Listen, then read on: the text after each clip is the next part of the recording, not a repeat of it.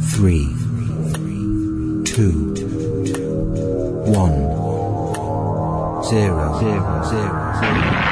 From the studios of WORQ in Wisconsin, this is the Stand Up for the Truth podcast. Today's issues, overlooked headlines, and biblical observations, equipping the remnant around the globe. Got your sword handy? This is Stand Up for the Truth. Hey, it's Crash Connell. Thanks for all the positive feedback from yesterday. We played the, the Understanding the Times episode from over the weekend about what happens after the rapture. A lot of good positive feedback about that yesterday for our live listeners. It is a fresh new podcast today, Thursday, January 11, 2024. Good morning, Mary. Good morning. You try to keep this professional today because no fangirling. I'll do my best, Crash. Because we are welcoming back T.A. McMahon of the Berean Call this morning. And he has always had his finger on the pulse of the state of the church. And he, just boldly declares and calls out falsehood. And some people may want to hear that, and sometimes some people don't want to hear that. But praise the Lord. Our job is to be faithful. And I know all those at the Berean Call have been faithful. Scripture this morning, 2 Thessalonians 2:11, and I think it's appropriate for what we're going to be talking about today. And it says, I've actually got more than 2:11 here, now that I look at it myself. So I have 7 to 12. It's my own typo. For the mystery of lawlessness is already at work. Only he who now restrains will do so until he is taken out of the way. And then the lawless one will be revealed, whom the Lord will consume with the breath of his mouth and destroy with the brightness of his coming. The coming of the lawless one is according to the working of Satan with all power, signs, and lying wonders, and with all unrighteous deception among those who perish, because they did not receive the love of the truth, that they might be saved.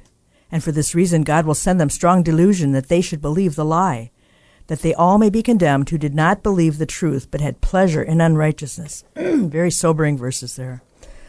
Oh, let's pray. Lord, we come before you just in need of your grace and mercy today, and we are so grateful, eternally grateful, that you provided a way for us to spend eternity with you. Thank you, Jesus, for your sacrifice. So we praise and worship you today. We give our lives to you afresh and anew. We lift up T.A. McMahon and Berean Call and everyone who works there, the ministry in general and as a whole. Thank you for their faithfulness, the gifts that you've given them, and the impact on the body of Christ over the years. Pray you protect them and bless them, provide for all needs, just good health, encouragement, refreshment in your word, Lord. Thank you so much. In Jesus' name, amen. T.A. McMahon, again, is my guest, President and Executive Director of the Berean Call Ministry, Editor-in-Chief, and contributing writer for the Berean Call newsletter. He is a co-author of The Seduction of Christianity, The Sorcerer's New Apprentice, Understand the Times, and author of Showtime for the Sheep and Temporal Delusion. Holder of a master's degree in communications, he has researched and written numerous documentaries, scripted several feature films. His writing and producing for Christian videos includes The Cult Explosion, there's a classic, The God Makers, another classic, The New Age, Pathway to Paradise, The Evolution Conspiracy, A Woman Rides the Beast, Israel, Islam, and Armageddon, and Psychology in the Church. Such a wonderful body of work that has blessed the church over the years. TheBereanCall.org. Make sure you put the there. Tom, I've been reading the newsletter since the late 80s, and not just the main articles, which were always very meaty, but the Q&A. All right, I learned more from people's questions and well-reasoned responses, I think. You know, as a young believer, I'd read the question and go, how are they going to respond to that? And I just was blown away as a new believer. Welcome back to Stand Up for the Truth, Tom. Thank you, and it's always a privilege. And, I just want to mention something. As you were praying and went through those verses, we try to exhort and encourage discernment. But what we really want, what you guys want, we want people to have a love for the truth. Mm-hmm. That verse just stands out. It's a scary verse because it says that those who have not a love for the truth, God will send strong delusion. Mm-hmm. In other words, they've rejected what the Word of God clearly says. They've rejected that. And what have you got? Well, you don't have anything but Satan's lies. Yeah. And as we're going to talk about today, he's got different ways of revising, reissuing apologetics. It's not like it used to be when you got saved. Yeah. When I got saved, it's not. And we'll talk about that. Yeah, I remember reading Seduction of Christianity. It's the first book I picked up a few years after I got saved. I just read the scriptures first, and then I picked that up. And what you guys were talking about, I thought, what do you mean another Jesus? What do you mean there's something they don't, they're off here and there on these other things? And I was amazed because I was still in that in love with Jesus faith, that brand new believer phase. And I blew my mind that people were deserting sound doctrine for something else besides Jesus. And so that was a real wake-up call for me. And I've been reading the newsletter since the late 80s. How can people get the newsletter? You still send it out?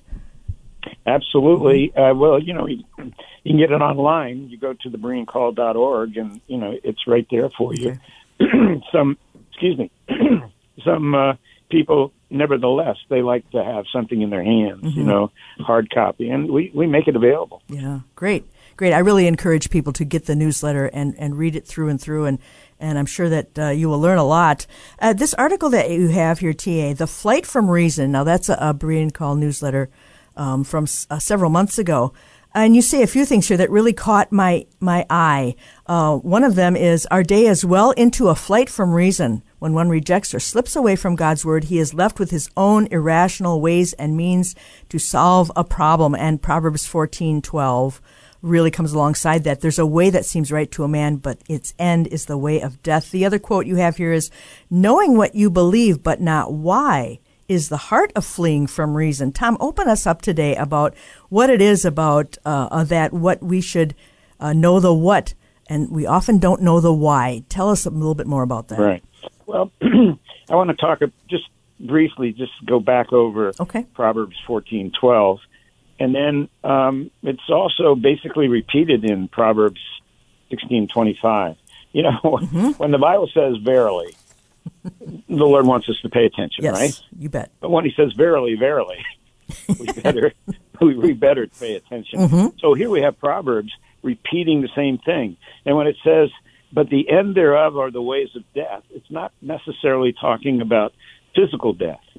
It's death always involves separation.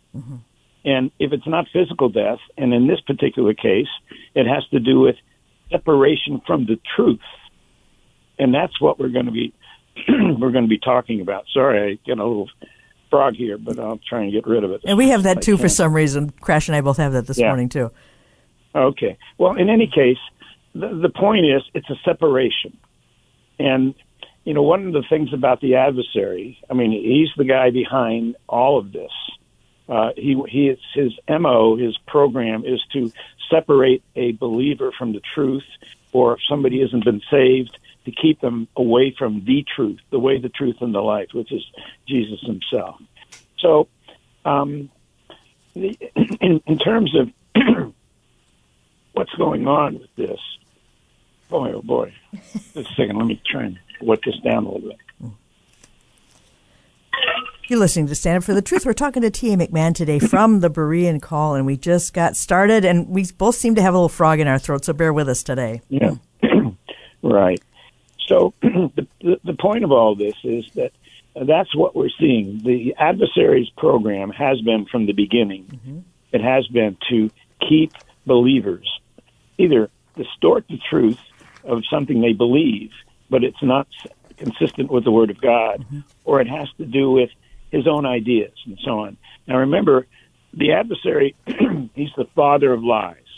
So whatever you're going to get from his side is going to be a lie. It will not be anything close to the truth except when he can deceive and really deal with issues that people don't quite understand, but they're not willing to, as the Scripture says, the time will come when they will not endure sound doctrine. And that's his game plan. And we're going to get into some of the particulars, which I think people can relate to. There's a great article out there in the Christian Courier. I don't agree with all of it, but it's entitled, Does God Send Delusions? Can a Person Harden Himself Beyond Hope? And the verse that's quoted here is Ephesians 4:18 and 19. And Paul says, being darkened in their understanding, alienated from the life of God because of the ignorance that is in them, because of the hardening of their heart, who being past feeling gave themselves up to lasciviousness to work all uncleanness and greediness. I think that's kind of significant, that you aren't even concerned about the implications of what you're doing anymore, becoming callous or you're cauterized, your conscience is cauterized. That's a scary place to be. Yeah, and the one way that the adversary is imposing his seduction, on whether it be believers or people who haven't come to Christ and so on, the way he's going to do that is move away from the objective truth. Because we either have the objective truth of God's Word or we've got what men make up. That's why, you started off with, and we quoted Proverbs.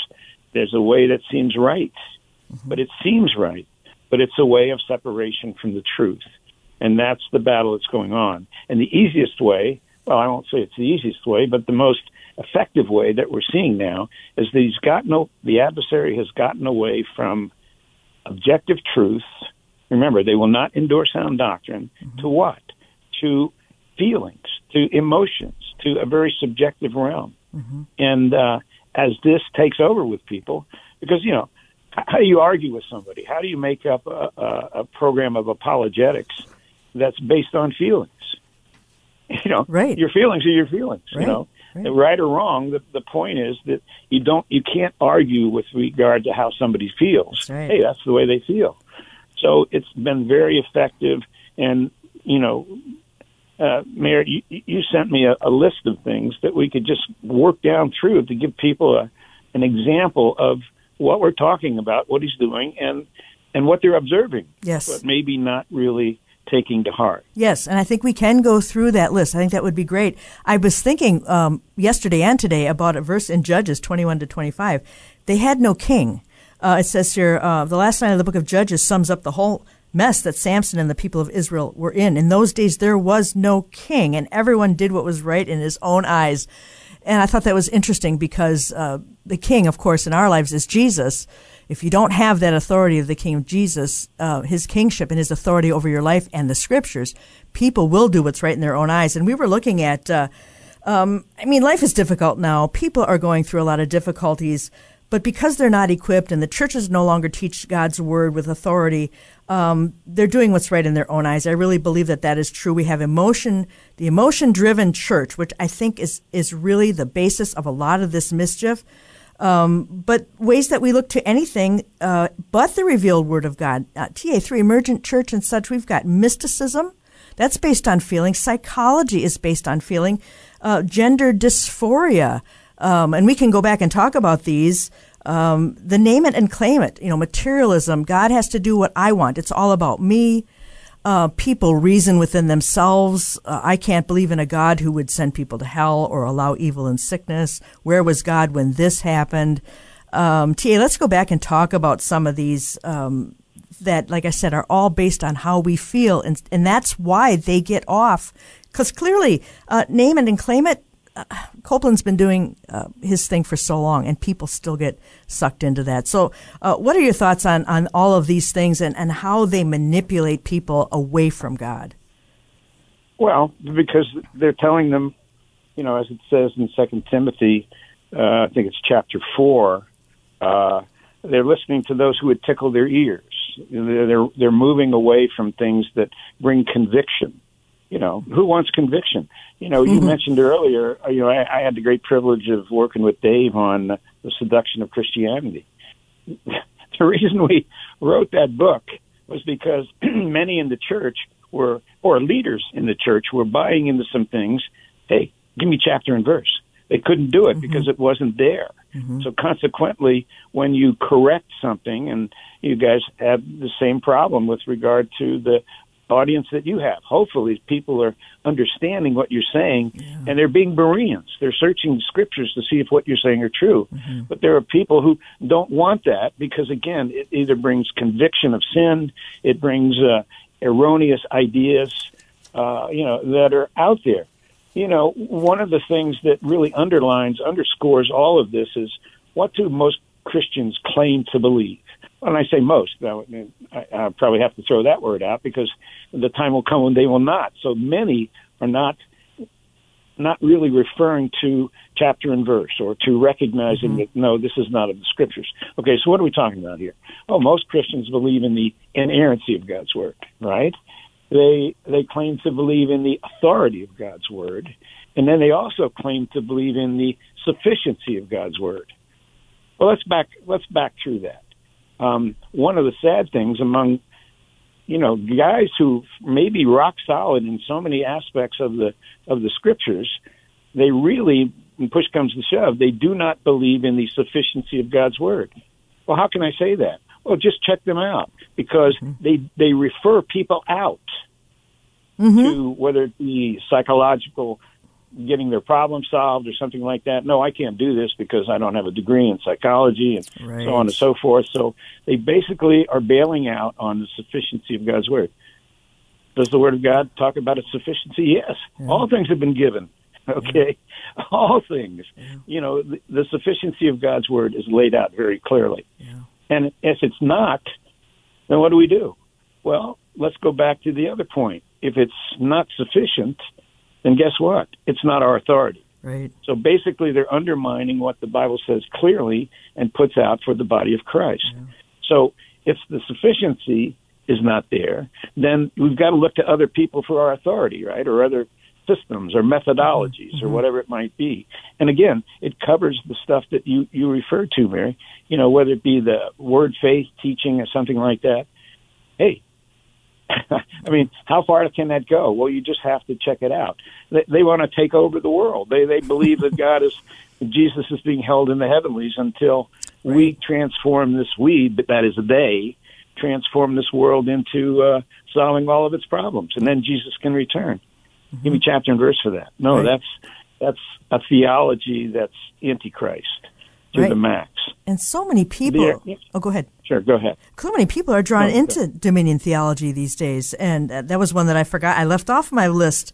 Again, mysticism, the emergent church, mysticism and contemplation and that sort of thing, and psychology. And Tom, people come into churches all the time, and they are looking for counseling on something. And you say that pastors are guilty of often farming it out to a Christian counseling service.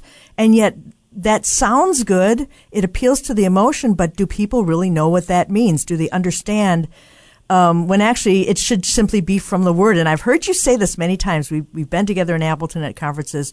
You always say to people, well, what does God's Word say about your problem? I mean, shouldn't that be the normal starting point? Instead, that seems to be the last place where people go. Yeah. Well, come on. Why go to our Creator? Like He knows him.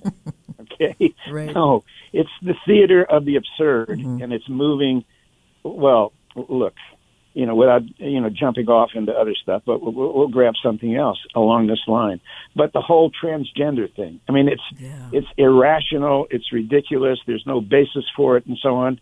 But wait a minute, how does it make you feel? Mm-hmm. Well, we're more concerned about people's feelings, regardless of whether it's the truth or not, and it's not. It's so anti-rational, not rationale, but anti-reason. Right.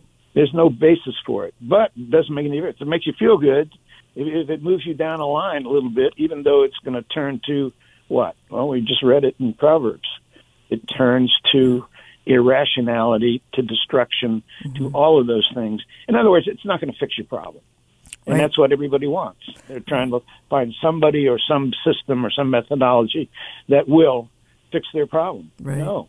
Right. And to prove how far we've gone in this is if you don't embrace that, you're the guilty one. You need to be inclusive and embracing all of these things because, like you said earlier, you can't argue with how someone feels. Well, talk about a guilt trip. The whole political correctness and all that is just completely infiltrated the church. Inclusivity, all the aspects of liberal theology that you'd expect to be only in politics has certainly come into the church in spades. Yeah. Well, I mean, we see it. We see it in the world. We see it overwhelmingly affecting, legislatures and politics and all of that stuff. Mm-hmm. Well, we're not to go by that. Yeah. We hold up. We're Bereans. We hold everything up to the Word of God. Is it truth? Right. And again, not to make this too complicated because one of the definitions of mysticism is confusion, and that's one of the adversaries' programs. So let's get it out there. Let's keep them, out thinking themselves or coming up with subjective solutions that have no basis in reality, have never worked, but nevertheless, right? There's pleasure in sin for a season. If I'm feeling, oh well, wait a minute, that's okay. That made me feel better. For how long? Right. And to what end? Right. Well, we read it, destruction. Yeah, destruction. And, I like I said earlier, I think that the drift to the emotional-based church really is a foundational problem here. A lot of the other things are symptoms of, but this is how we may have gotten here. And I want to give a little disclaimer here. Truth and emotions, God gives us emotions. He has given them to us. They are designed to go together. An emotional response to something that is true, there's nothing wrong with that. It causes us to feel appropriately about the truth of the scriptures. But there are times that our emotions can betray us, point us in the wrong direction. And within church now, it reduces our faith to the notion that what we feel is more important than what we believe. So there's an emotional response to the gospel message that can certainly accompany truth, but there's also emotional reactions. And my fear is that's where the church has gone, to cultivate emotional reactions. And I'm just going to explain what I mean by that. An emotional driven church, they craft songs, not even true worship, but really narcissism disguised as worship, because the songs are all about us, I, me, my. And then they craft moments to manipulate emotional reactions, which is very, very common. And so people have come to equate God showing up. Oh, God showed up today at a service, with a depth of emotional response that is supposed to prove that God showed up. The Spirit was there. It's very subjective. People say, well, Holy Spirit's not in this church. Well, how do you know that? And so, Tom, I think this has been really, really dangerous. And churches have more emotion-driven Sunday gatherings. Tell us what you think about that. Yeah. But Mary, let me throw in a little history here. Once I've been writing about this easily for the specific thing with regard to the subjective aspects of what's going on today. But the Lord reminded me, I have 5 kids. And when we were visiting a church, I would want to see what the kids program was going to be about. And in doing that, I wanted to know what they were going to be taught and how they were going to be brought along. And so as I was listening to, it was almost the end of a session, and as I was listening to it, the pastor, young youth pastor, he was pointing out some things that the Word of God said about, how you go about knowing the Word of God and where you are and how you need to study the Bible and so on. And then he went around and asked all the kids what they thought.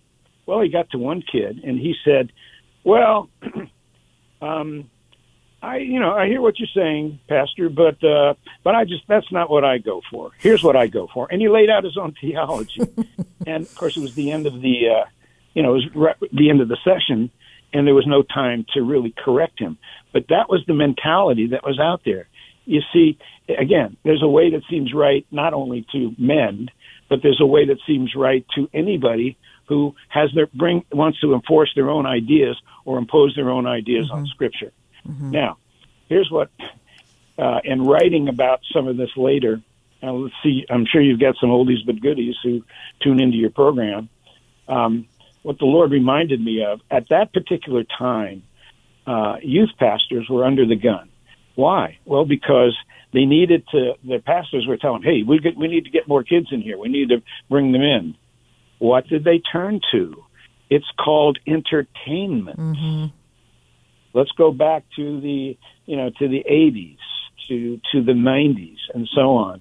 That has had incredible damage, done incredible damage to the church, even to the point where the mentality is, let's entertain them. Now, we're going to talk later, probably maybe, toward the end of the program, how that is still being used and effective, adversely effective for the body of Christ.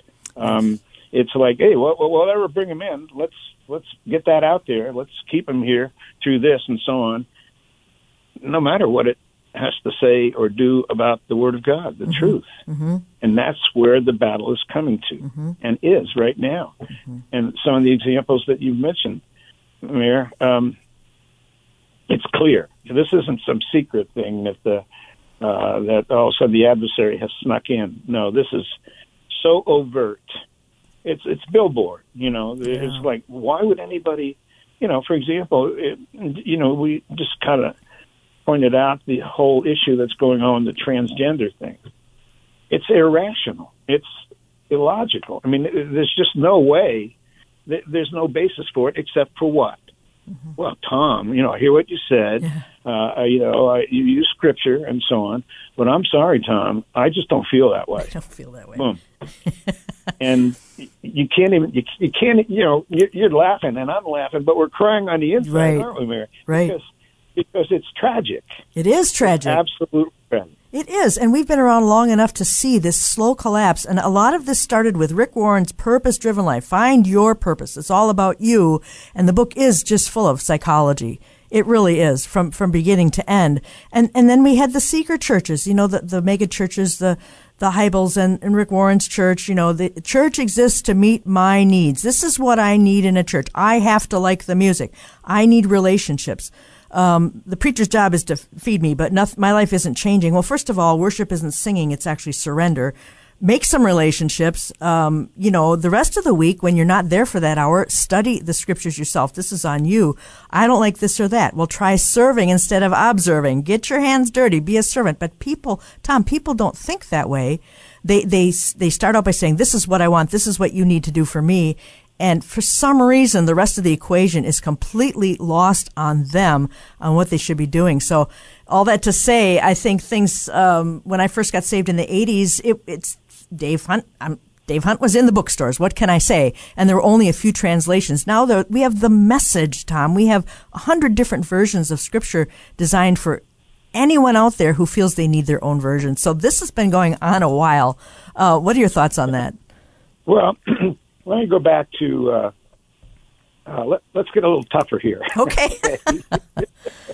We got 2 minutes before the break, so we might have to come back to that, but go ahead. Yeah, okay. Well, that'll maybe have something for people to look forward to, or not. Okay. But honestly, it's critical. It's absolutely important. So when we come back, get ready. Put your seatbelts on, folks. Well, we have another minute yet, a minute and a half, if you want to tease that. Well, okay, let's go back to the 80s. What was the overwhelming movement in the church? It was the whole self-love, self-esteem, all those issues. And guess where the leaders in the church who promoted this thing, guess where they got it? They got it from godless psychiatrists, godless, people like Nietzsche and so on. What was the issue that Nietzsche poured out and the church bought hook, line, and sinker? The issue was, the problem, this is Nietzsche. The problem with you Christians is you don't love yourself enough. Mm. And I could give you a list of godless psychiatrists who promoted the same idea, and the church ate it up. Mm. Well, and if you think I'm making this up, folks, do a little checking in the history of the church. Whether it be Dobson, whether it be Christian psychologists, all of these individuals bought into the lie that they don't love themselves enough. Give me chapter and verse for that. Right. No, you can't find it.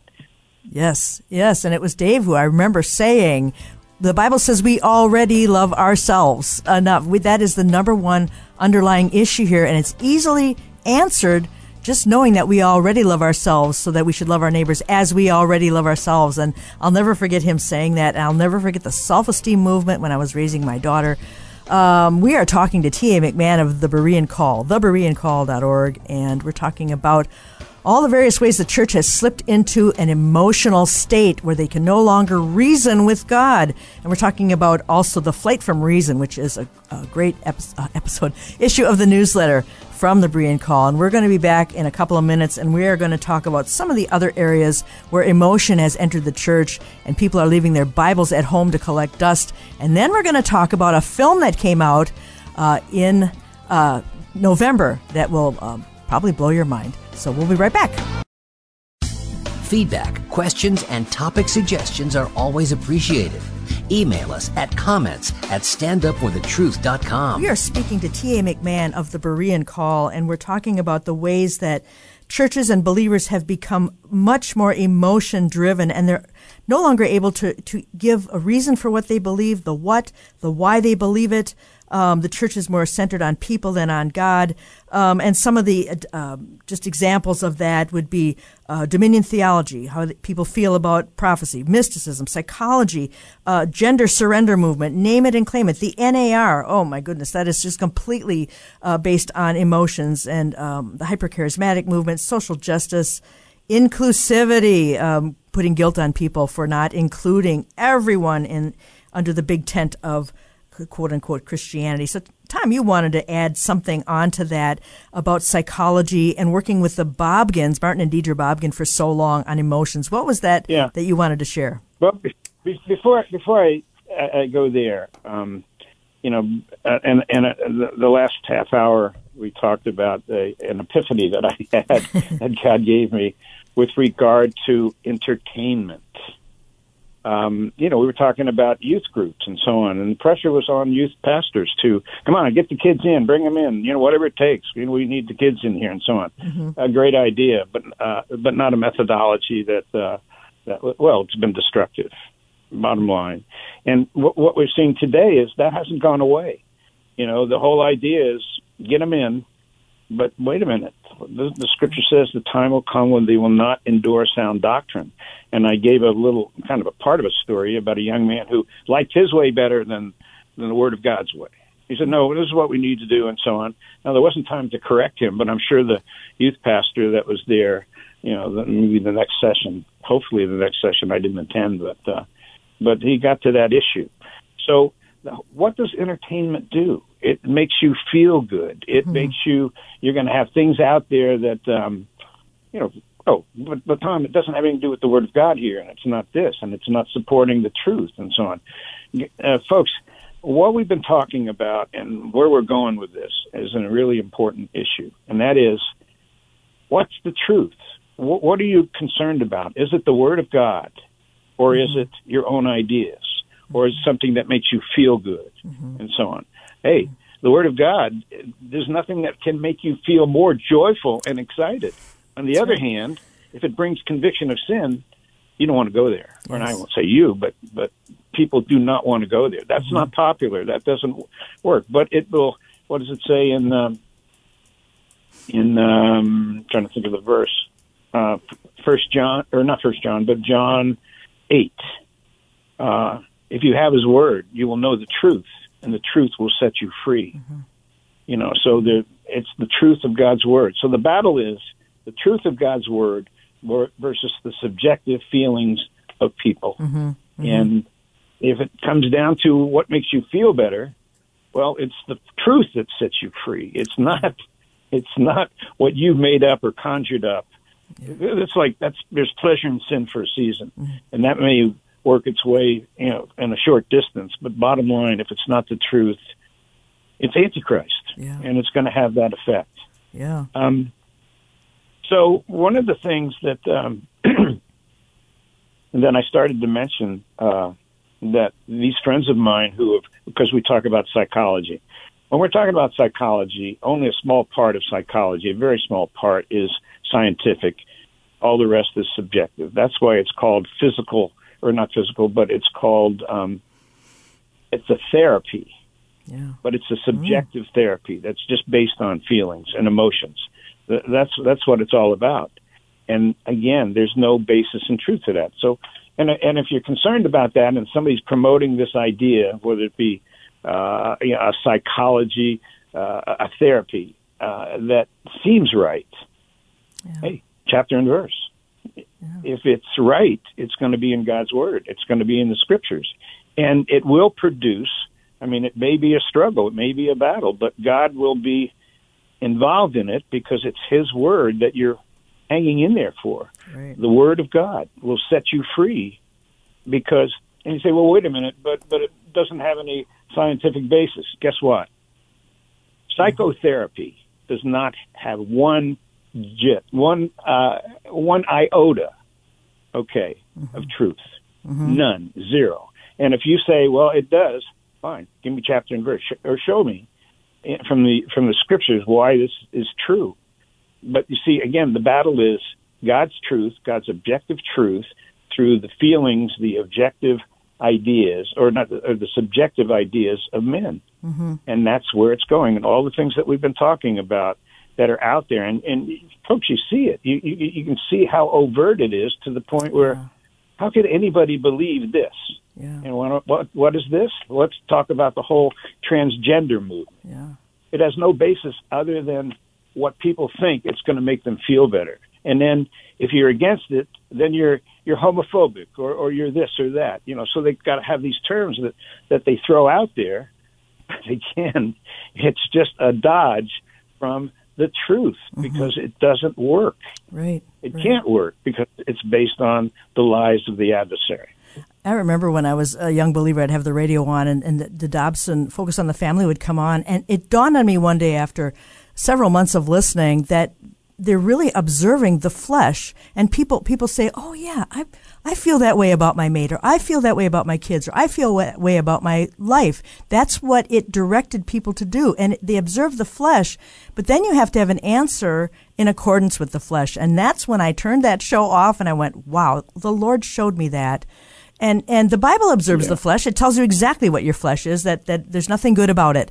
And I think people don't want to hear that. They'd rather, have, like you said, ears tickled. And I'm thinking about, while you're talking, I'm thinking about a verse about the simplicity that is in Christ. It's not complicated, right, Tom? Because you make it sound simple. And it says in 2 Corinthians 11:3, but I fear lest by any means, as the serpent beguiled Eve through his subtlety, so your minds should be corrupted from the simplicity that is in Christ. Everything else, Thomas, that we've been talking about all this time is complicated. Mormonism is complicated. JW's is complicated. But the gospel and just turning to God's word is so simple. How can we get people to just simplify? See, and that's one of the adversary's programs. One definition of mysticism, for example, is confusion. Now, look, it shouldn't be confusing. Well, first of all, what you just mentioned, Mary, is that God would really have a bias against those who are brilliant and bright and so on. I worked with the smartest guy I've ever known. I'm not saying there aren't anybody smarter, but in terms of my own experience, and that was Dave Hunt. The guy was absolutely brilliant. But if that's what it took for me to be loved of the Lord, or me to, have something that would be effective in my life, if it took brilliance, hey, I have to take myself out of the picture. That's not me. But it's not. And God would not be fair if that was the criteria for pleasing Him and so on. Yeah. No. Look, who was, well, to me, an enigma in the scriptures. I believe he's a believer because he wrote Ecclesiastes. I'm talking about Solomon. Wasn't he asked for wisdom? Yeah. And God gave him wisdom. He had more wisdom than anybody, or any man outside of, obviously, Jesus, the God-man. But wait a minute, how did he go astray? Well, he had wisdom, but he wasn't obedient to the wisdom, to what was said. So that's why, look at all the sins that he did, all the women that he married, and all of the issues that he went south biblically. Yeah. So the point being is that it's not a matter of brilliance. It's a matter of obedience and submission to the Lord. Yeah. And the only way that, well, I can't say it's the only way, because Satan has, we're not to be in the dark about his, all the things that he has, and he puts his devices, as the scriptures talks about. Mm-hmm. Okay, if that being the case, then I'm not going to follow something that doesn't have a basis in the scriptures, that I can't support by chapter and verse. Mm-hmm. And it's a battle, folks. So look what, I can quote the scriptures here, and I think I did earlier. The time will come when they will not endure sound doctrine. Mm-hmm. So that's a battle for believers. It's not that they won't ever, or there's not going to be a remnant, but nevertheless, we've got to submit to Him. And no matter what the consequences are, conviction of sin, repentance, all these things are in place by our Lord to make our lives effective to His glory, first and foremost, and then to the edification of others who we interact with, whether we're parents, whatever the situation might be. Right, redeeming the time because the days are evil and very perilous times. Tom, we were talking about media earlier, and I think that talk about appealing to emotions. I go back to what I'm thinking of The Shack, how it just became such a phenomenal bestseller. Then it became a movie, and I read it and I thought, well, people say, well, it's nonfiction. No, it's fiction. Well, it's a strange, oddball mix that only the church could come up with in the last days, where you take a real living being who has revealed himself in God's word without question. This is who I am, that I am. And now people are messing with that. And I thought, that's incredibly irreverent, no fear of God whatsoever. Well, if that wasn't bad enough, we get The Chosen, where people see these images on the screen and they say, well, now that's a Jesus I can relate to. That's a Mary or a Peter that I can relate to. I like that version. And so now people are so enamored of it. Either you love it or you hate it. But Tom, you were telling me about this Christmas present, and I use that very tongue-in-cheek. That came out. Go ahead. Just because you brought this to mind, let me go back to I mentioned the Bogans. Yes. If you don't know Deidre Bogan, they have probably written more about the issues with regard to psychology, psychiatry, all of these things, as opposed to the Word of God and so on. So they've been, just a long time. So I've been so blessed by them. And as I was talking to Martin, remember, their background is psychology. So we started talking about the emotions and how these things were taken over. And so Martin said to me, to Tom, you don't have any problem with that because that's what you know. In other words, what he was pointing out was, I was a screenwriter in Hollywood. I used the media, and in using the media, what did I try and do? I tried to control the emotions of the audience. And if I didn't keep that in control, I needed to make them laugh, cry, titillate them, whatever it might be. That was my job. And if I didn't do that, guess what? I lost my audience. And if I lost my audience, guess what? No box office. That's right. And no box office, Tom, you're out on the street. Okay? Yeah. It's not going to work. But the point was that was the power of the medium.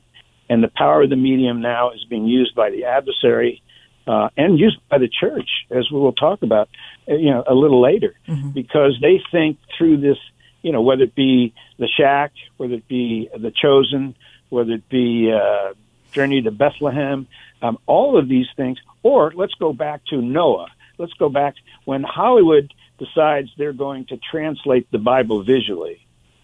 Guess what? You're going to get a lie from the get-go, from the first frame of whatever they're presenting. Because, number one, you can't replicate the truth of Scripture because it's not set up to do that. Or you can say, well, it's too bad, way back when, a couple of 100 years ago, 1,000 years ago, they didn't have movies. They didn't have motion pictures. So, boy, was the Holy Spirit out of luck on that one? No.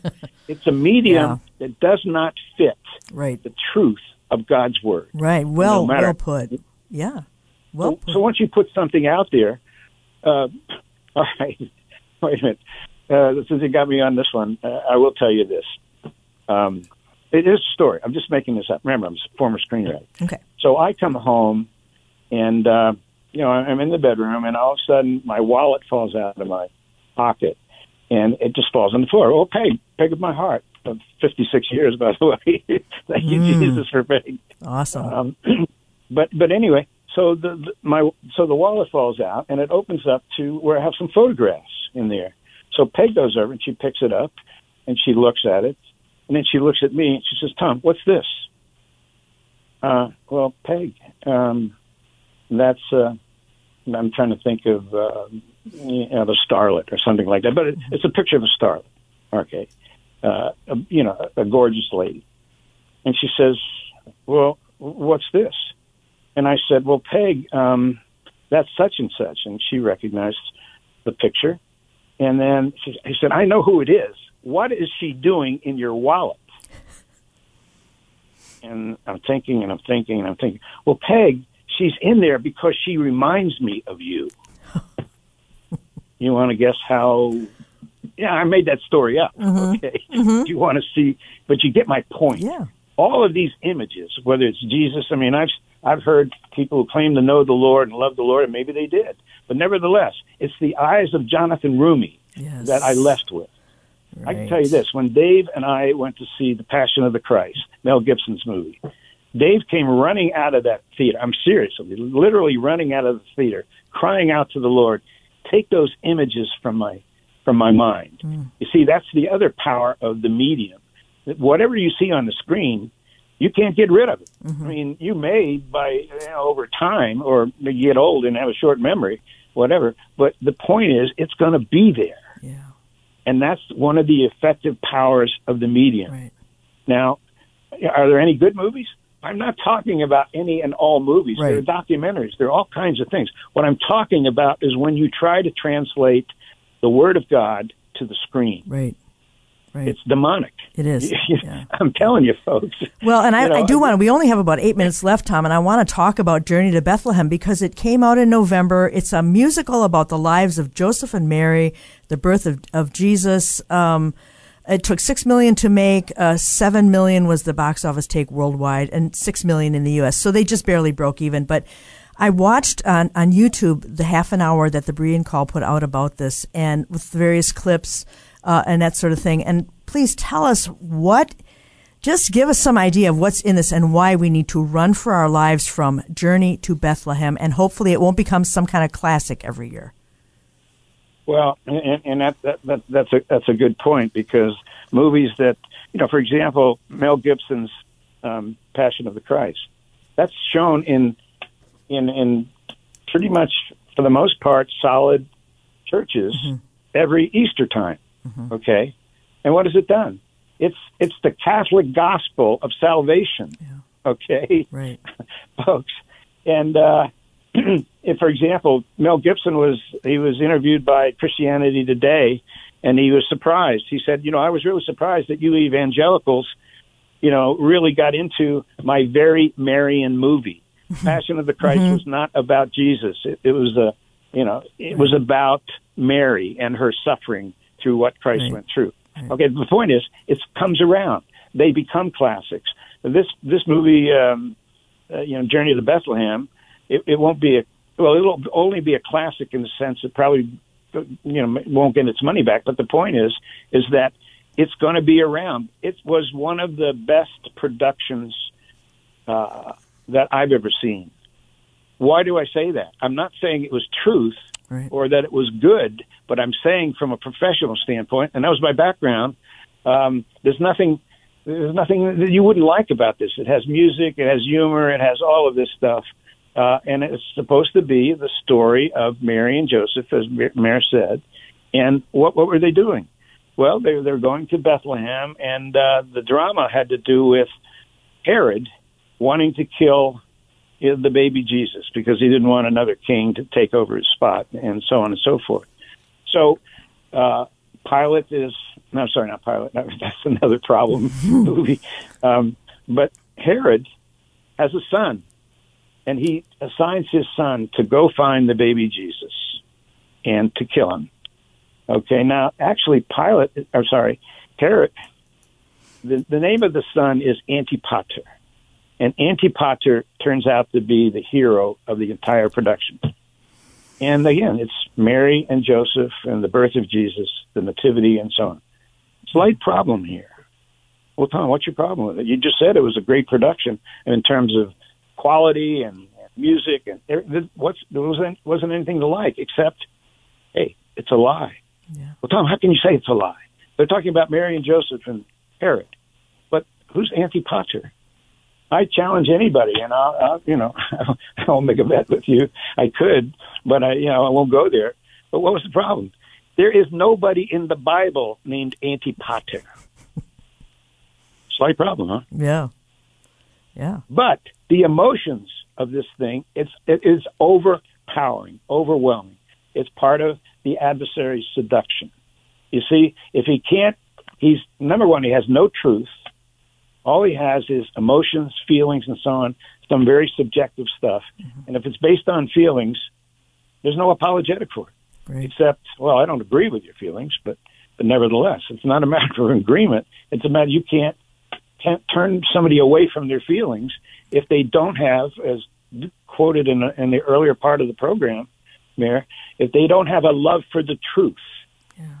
Yeah. If they don't have a love for the truth, then anything goes, and the adversary has an apologetic that, you know, it's not like it used to be. Mm-hmm. It used to be, give me chapter and verse. Mm-hmm. Now it doesn't matter about chapter and verse because they will not endure sound doctrine. Right. They're listening to others, the people that tickle their ears, and so on and so Well, forth. and the music is So it's powerful. The music will sway the emotions in a heartbeat. The music's incredible, but the characters take a back seat. None of them are true to what we read about in the scriptures. I mean, they completely rewrote.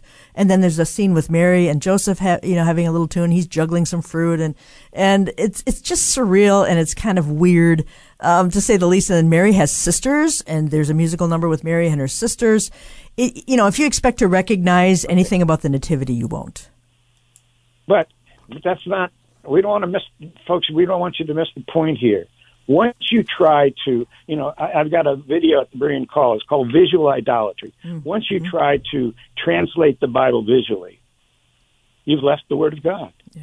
It's not there. There's not enough dialogue. I mean, even if you could do a reasonable production, and some people say, well, we're just using the Word of God and all this stuff. No, if you're translating it visually, you have stepped out of line. You're into visual idolatry, and it's condemned by the Word of God. Mm-hmm. Well, Tom, what do you mean it's condemned? Well, let's go for a verse here. I should know it. It's Proverbs chapter 30. What does it say? We are not to, thou shalt not add unto his words, lest he reprove thee, and thou be found a liar. We can't add anything to it. And if you're going to put it on the screen, you've already done that. Yeah. You're condemned by the Word of God as being a liar, because they're lies. They're not the truth. And again, just to underscore this, what do we have going on here? We have either the Word of God, which is the truth, the Word of God, which is the truth, or we have feelings, emotions, things that are put out there by the adversary. Mm-hmm. And I just read you the verse. Yeah. We're not to add to his words, lest he reprove thee, and thou be found a liar. That's Proverbs 30, verse 6. Wow. Yeah, that's powerful. And I keep thinking of Philippians 2:12. Work out your salvation with fear and trembling. And people don't like that verse. We don't work out our salvation, and they worry about legalism. But really what it is having, the reverence for God. The fear of God here is a reverence for God, and also a fear of offending a holy God. And the church has left this off. These media have left that off. They don't fear God. I'm thinking of Isaiah 66:2. The one for whom I have regard is humble and contrite in spirit and trembles at my word. That's pretty serious stuff. And I think the church has completely gone in the wrong direction. And they don't even know that verse is in there because they don't bring their Bibles to church. So, let's give you another verse. This is... now I'm having a little okay. This has to do with Hebrews, chapter 2, verse 1. We have 1 minute left, so we got to wrap it up. Okay. So go for it. Folks. Go for it, Tom. It says, "Take heed to that which you have heard," talking about the truth, the Word of God, the objective truth. "Take heed to that which you have heard, lest ye slip." You see where that's going? Yes. Once we add this or add that or something like that, there's no slippage today. It's an avalanche. It's overwhelming. Oh, yeah. It's just, but, folks, a love for the truth. Get into God's Word. We've got to flood ourselves. We don't need to slip. We need to flood ourselves with the Word of God, the truth, because that's the only thing that will set us free from our delusions, set us free from the works of the adversary. And to teach our children to be lovers of truth, too. So pass that along. We've been talking to T.A. McMahon of the Berean Call today, and what a blessing. Thank you, Tom. We appreciate your time, and hopefully we will be able to do this again sometime soon. Absolutely. All right. By the grace of God. Yep. God bless. God bless. Tomorrow, Pete Garcia on Stand Up for the Truth. And then Monday, Sean Patrick Terrio. That is a replay. We have Elisa Childers next week. Dave Jenkins, Holly Pivik. So we have a lot of great meaty stuff next week. We hope you will join us for Stand Up for the Truth. We are listener supported. We so appreciate all of our donors and co-owners, I guess we can say that. We really, really appreciate you. So Friday's coming along with some nasty weather. So hunker down, and my closing verse is, therefore, my beloved brethren, be steadfast, immovable, always abounding in the work of the Lord, knowing that your labor is not in vain in the Lord. 1 Corinthians 15:58. Have a great day.